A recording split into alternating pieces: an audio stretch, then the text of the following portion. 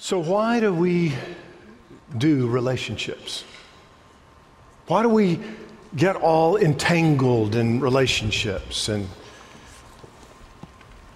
why do we go through all that kind of stuff?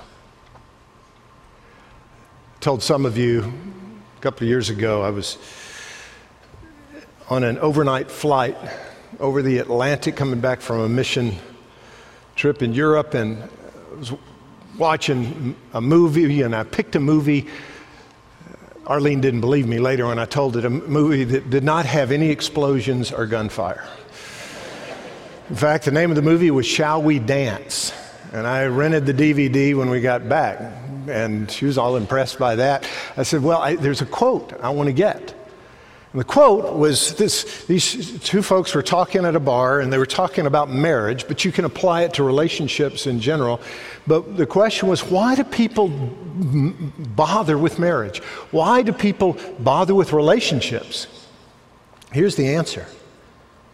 Now, the reason is we need a witness to our lives. There's 1 billion people on the planet. I mean, what does any one life really mean? But in a marriage, you're promising to care about everything. The good things, the bad things, the terrible things, the mundane things, all of it, all the time, every day. You're saying, your life will not go unnoticed because I will notice it. Your life will not go unwitnessed because I will be your witness. We all want a witness to our lives. It's how we're wired. However, I saw a statistic this week of pet owners surveyed. And the question was, if you were stranded on a deserted island, would you prefer to be with a human being or with your pet? 54% of pet owners said, I would prefer to be with my pet if I had to be stranded on a deserted island instead of another human being. So what's the deal here? We've got this pull to relationship, but we'd prefer to be with our pets. Why? A lot of it is summarized in that song you just heard, because relationships can be messy, can be painful. We're wired for relationships, but because of the fall, we all have failures in relationships. Now, we're in this series called Cultivate. We're treating our souls as a garden, a kingdom garden.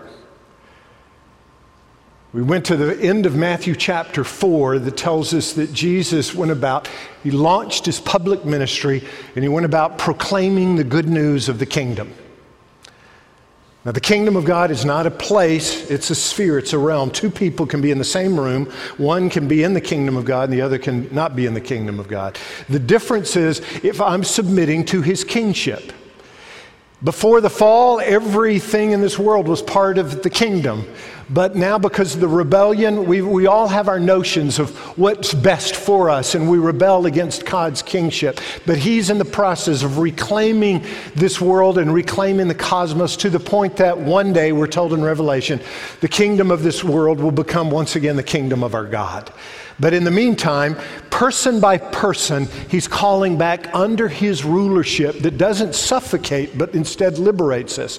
That's why it's good news. And this announcement, this beginning of the proclamation of the good news, starts in the Sermon on the Mount. Sermon on the Mount starts with the Beatitudes that are 8 statements, all beginning with the word blessed. And we're treating these 8 statements basically as saplings that we plant in the garden of our souls, that we cultivate the rest of our lives. Jesus is saying through these 8 statements that are very intentionally ordered, I believe, and you don't pass through one and then leave it and get to the next. You embrace the first, then you move to the second, move to the third, and they all become a part. Jesus is explaining this is how you become a part of the kingdom. This is how you become a follower of mine. This is how you trust me as King and as Savior. And so if you've got your Bible, turn to Matthew chapter 5. If you don't own a Bible, go to the Welcome Center afterwards, our welcome desk, and we'd be glad to give you one. If you don't have a Bible with you, turn your attention to the screens. Verse 1, Matthew 5. Now when Jesus saw the crowds, he went up on a mountainside and he sat down. His disciples came to him and he began to teach them. And he said, blessed Right there, you had their attention. The word blessed there is a word, the Greek word is makarios. Root is makar. Up to that point, it was used in Greek literature for Greek mythology. But makarios is a happiness, a contentment that transcends human circumstances. Up to that point, it was thought to only be achievable by Greek gods and goddesses who weren't bothered by human circumstances. Yet Jesus is saying, part of the kingdom, you can become a part of the kingdom, you will experience this deep contentment. Makarios. And he says, here's how you begin that journey, are the poor in spirit, for theirs is the kingdom of heaven. The language there is emphatic. Basically, theirs and theirs alone is the kingdom of heaven. The only people that will become a part of this kingdom that liberates us as human beings to fulfill the purposes we were originally meant for is beginning with owning up to our poverty of spirit. Everybody's poor in spirit, but it's those who acknowledge it that can enter the kingdom. It's a spiritual bankruptcy. It's saying before God, it's admitting our sin, our rebellion, and saying, God, we don't have what it takes to have your favor. We need you. Jesus is the only people that will be a part of the kingdom is that crowd. Now, it doesn't stop there. The garden gets larger. There are more saplings. That's followed up by the second beatitude, blessed are those who mourn. It's basically a turning from being grieved over our bankruptcy, and they'll be comforted. Comforter is the Holy Spirit Jesus talks about in the upper room discourse later in the Gospel of John. And so the Holy Spirit takes up residence, the conversion, the Spirit of Christ takes up residence in our lives and starts equipping us to live according to the purpose we originally intended for, but we must be meek, which is the third beatitude. Blessed are the meek. Meekness isn't weakness, it's submitting my potential and power underneath His control. They're the ones that will inherit the earth. They're the ones that will be part of this kingdom of God that becomes the kingdom of the kingdom of this world that has become once again the kingdom of our God. And then our thirst. We all have longings, but it's this crowd of people that are learning that it's rightness with God, rightness with one another is what fills us. They're the only ones that will be filled. Blessed are the merciful, for they'll be shown mercy. So then we start giving away what God's giving us, mercy, grace, our gifts, our finances, our resources, everything we have, we start realizing comes from God. But instead of being just containers of that, we become conduits and we give that away. And the way that you can tell if a person truly is experiencing all of God's blessings and experiencing God's mercy is they'll be giving it away. And then blessed are the pure in heart, for they will see God. Pure is clean, but it's also unmixed. It's singular. Those are the people that start viewing this world through God's eyes. Now we come to the beatitude today that gets right down to the nitty-gritty of what we're talking about in this relational stuff. Blessed are the peacemakers, for they will be called children of God. Jesus said a distinction of those who are my followers will be that they're peacemakers. And it's heartbreaking to look over religious history and see how much strife and conflict happens within those who supposedly name Jesus as king. And he says, you need to be peacemakers. What's he say later in John? He says, they will know that you're my disciples by your love for one another. In the midst of a culture filled with strife and relationships, a mark of kingdom seekers is to be peace. Not the absence of conflict. Conflict is not the enemy of a marriage, of a small group, of a church. Unresolved conflict is. Conflict's unavoidable. If we're diverse, we're thinkers, you're wired different from you, let's get together, we're going to disagree. It's going to be conflict. That's not the enemy. The enemy is it being unresolved. Jesus is saying peacemaking.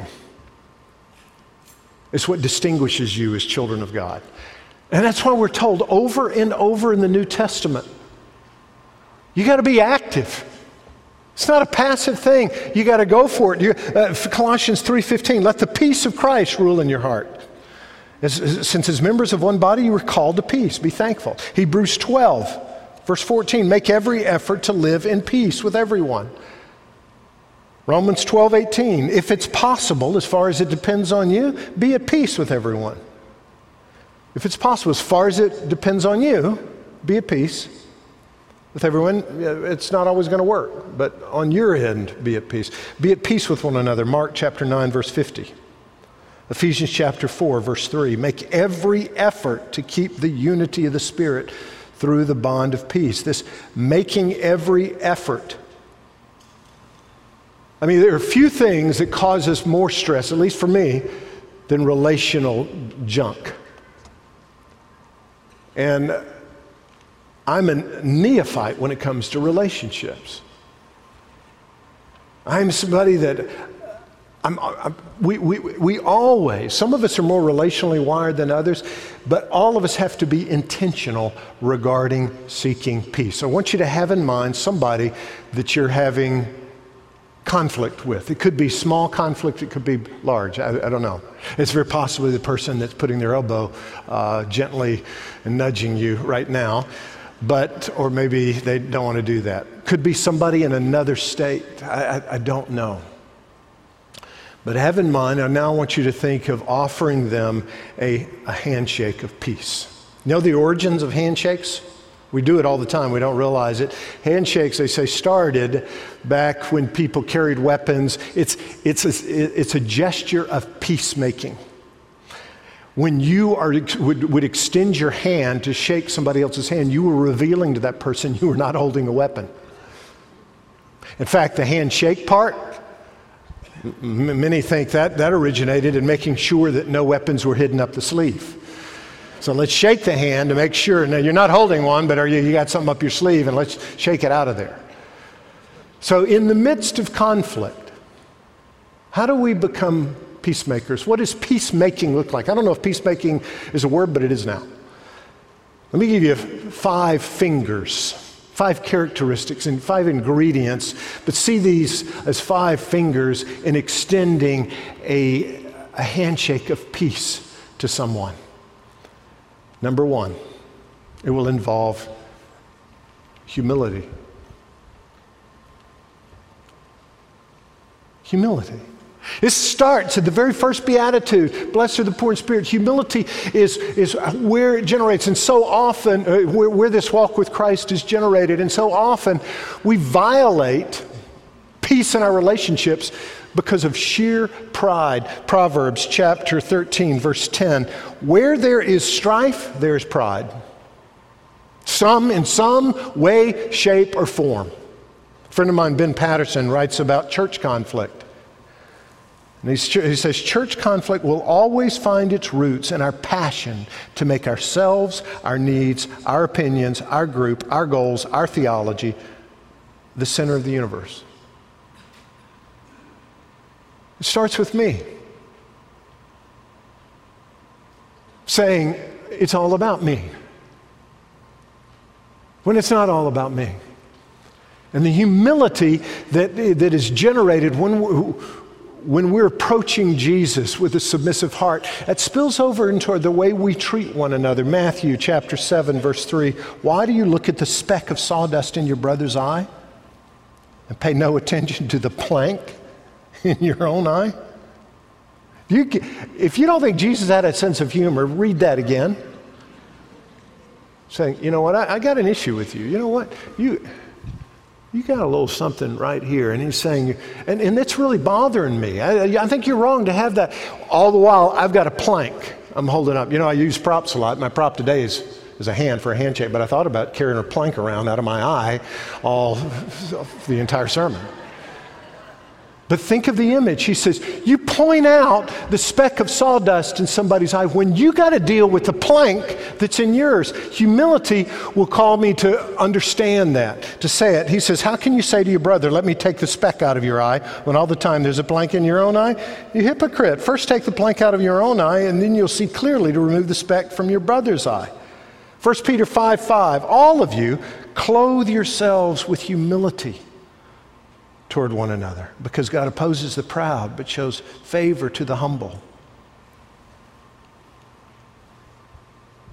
Humility.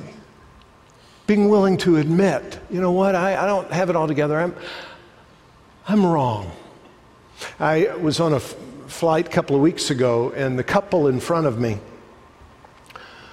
were going at it.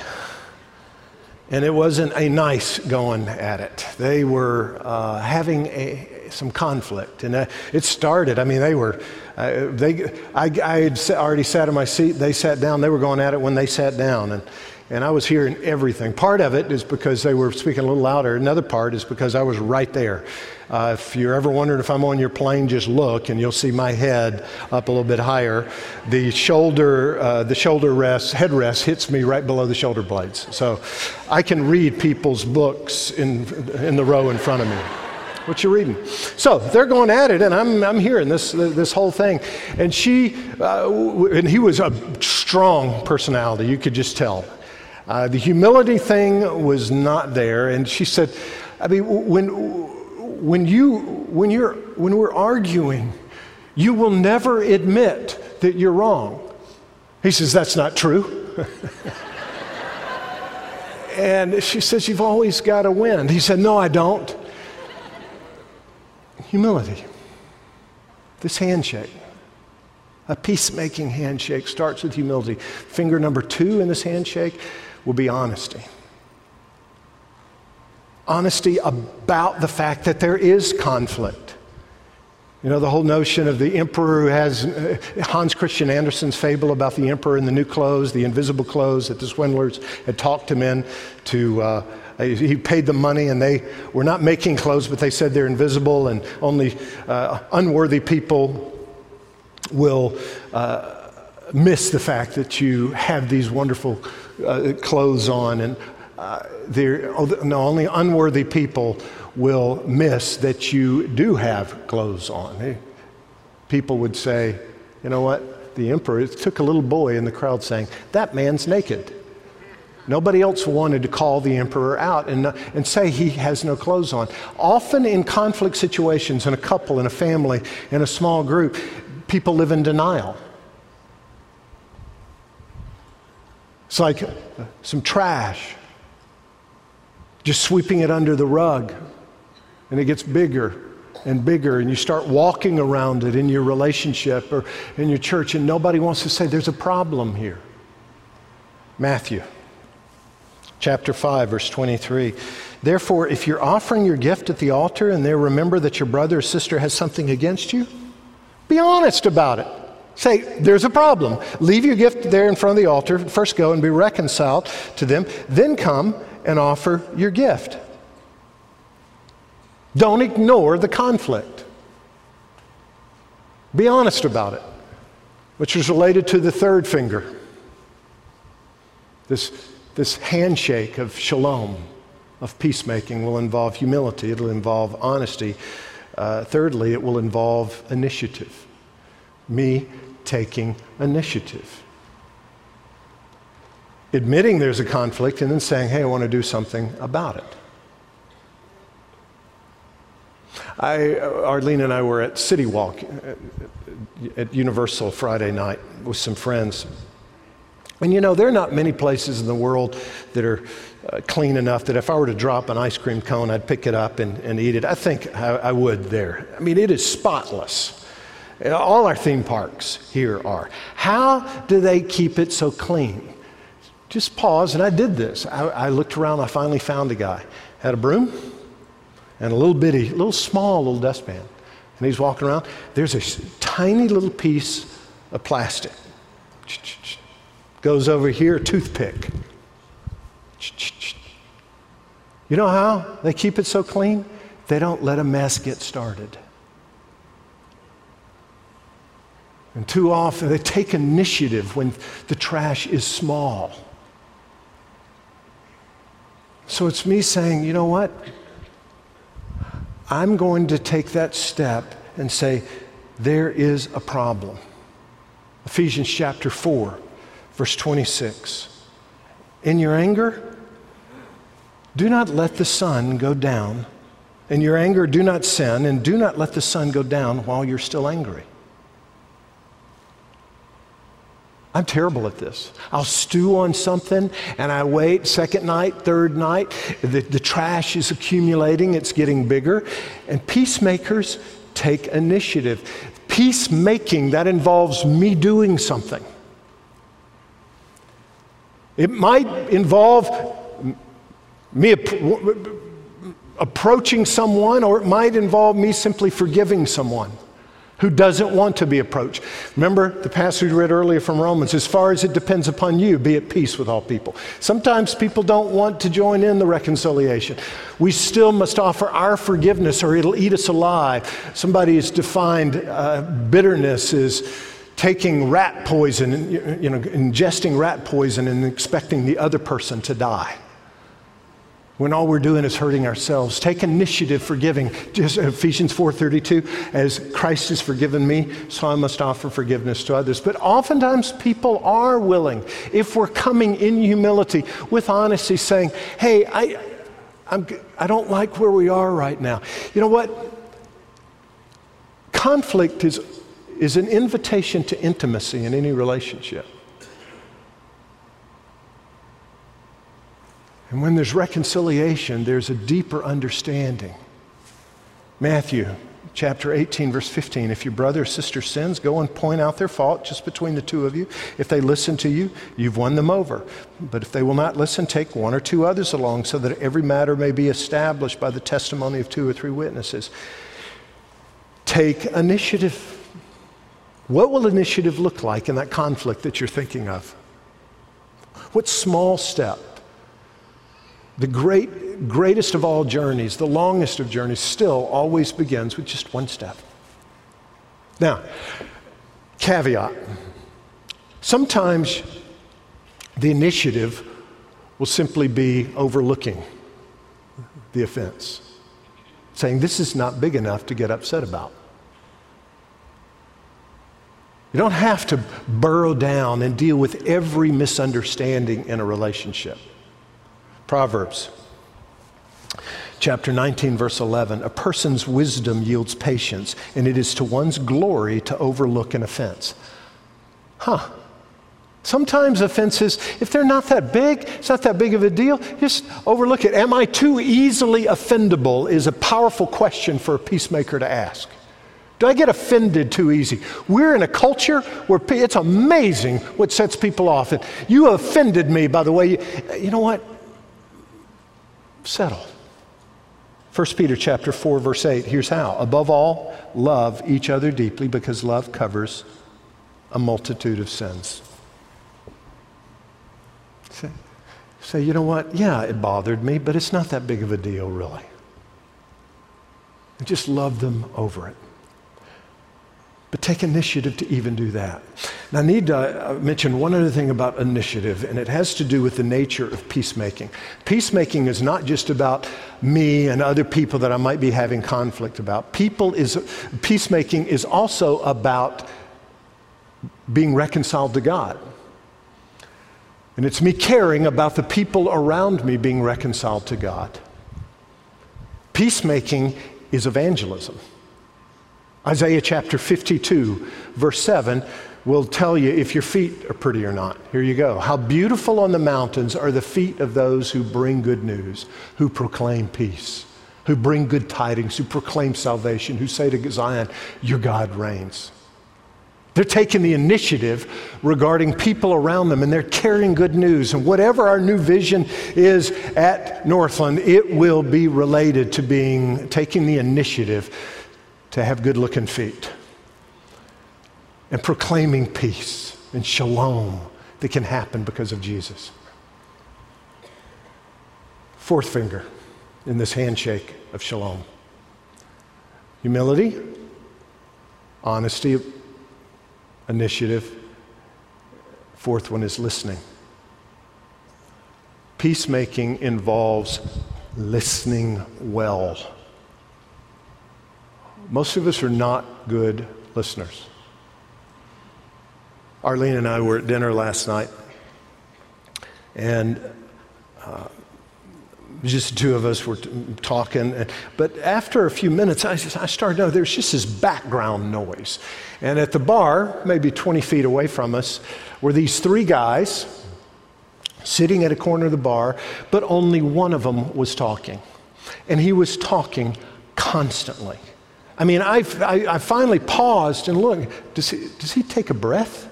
Because it was just non-stop.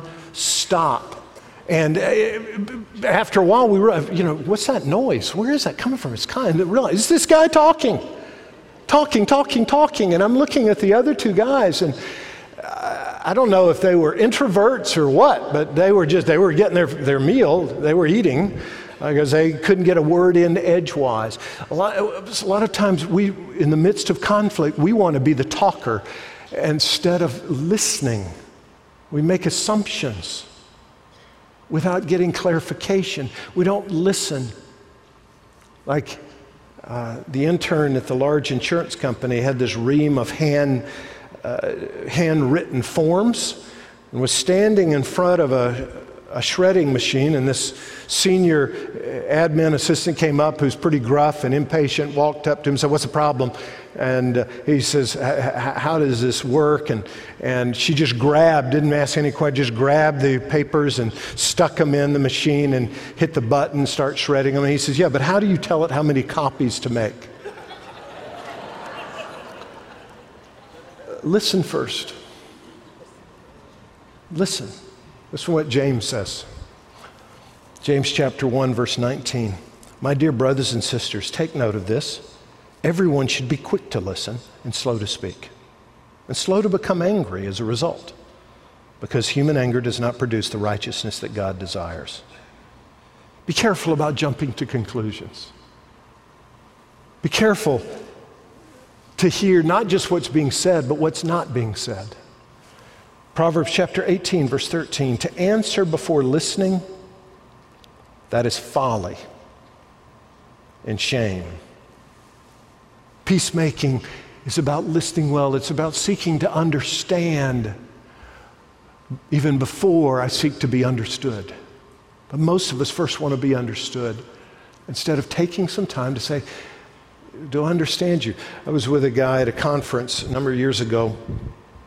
He's a CEO of a production company, and they were having some real issues, not just union stuff, but just conflict within their management. And so they got all the white-collar management, all the blue-collar management, the people that made it happen, the people that made some of the decisions in order to make it happen, and got everybody in a room. They had an outside mediator come in, and this guy is telling me his name's Bill. He said, "I thought it was going to be some complicated thing. It turned out to be the simplest thing in the world." What this guy did is he said, "All right, I want us to go around the room and start talking. Here's what I want you to say.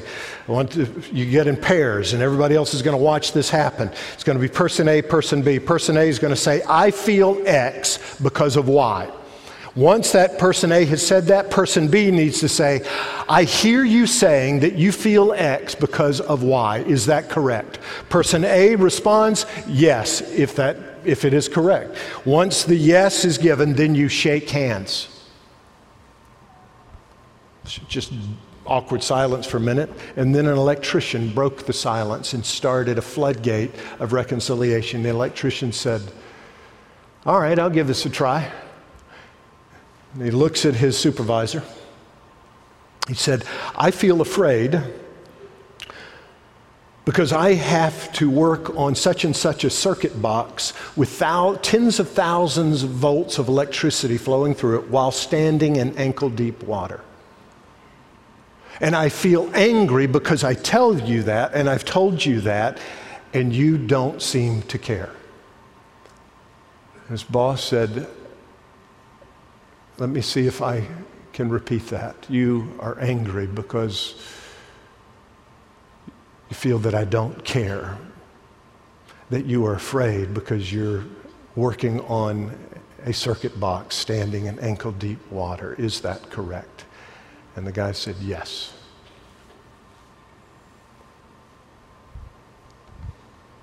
Bill, who's telling me this story, said, then it went around the room, and that day we made more progress in 2 hours than we had made in 15 years. It's because we started listening to one another. Let me give you the fifth to complete the handshake. It's not just humility and honesty and initiative and listening. It's careful speech. Careful speech in the conflict, careful speech about the conflict. Our tongues are powerful. Do not underestimate the power of healing and the power of damage when it comes to matters of the tongue. Proverbs 15, verse 1, a gentle answer turns away wrath, but a harsh word stirs up anger. Tone of voice, they say, is basically 90%. 90% of tension in conversations and communication is caused by tone of voice. A gentle answer. It's not just what I say, but how I say it. Proverbs 15:28, the heart of the righteous weighs its answers, but the mouth of the wicked gushes evil. Am I attacking the problem or am I attacking the person? Am I being cynical? Am I trying to use my cynicism as a comedy act? Am I trying to joke? You know, phrases like, just let me offer this, phrases like, you have an ounce for a brain, those typically don't go so well in conflict. Or why don't you join the human race? Careful speech. But it's not just in the conflict, it's about the conflict. Issues of gossip. It's Proverbs 16:28. And this is an area, this whole careful speech is something in some of the surveys that I was looking at and some of what I've observed since coming here. This is a huge work area for us, and we're making progress, though, here at Northland. But it's so important in any community. Proverbs 16:28, a perverse person stirs up conflict, and a gossip separates close friends. James 3, verse 5, the tongue is a small part of the body. Consider what a great forest is set on fire by a small spark. In Colorado years ago, the Haman fire was started by a small spark, careless at a campfire. 138,000 acres later, they finally got the fire out. And James is using that analogy. Your tongue, my tongue, can start a fire in a community. Proverbs 26, verse 20, without wood, a fire goes out. Without gossip, a quarrel dies down.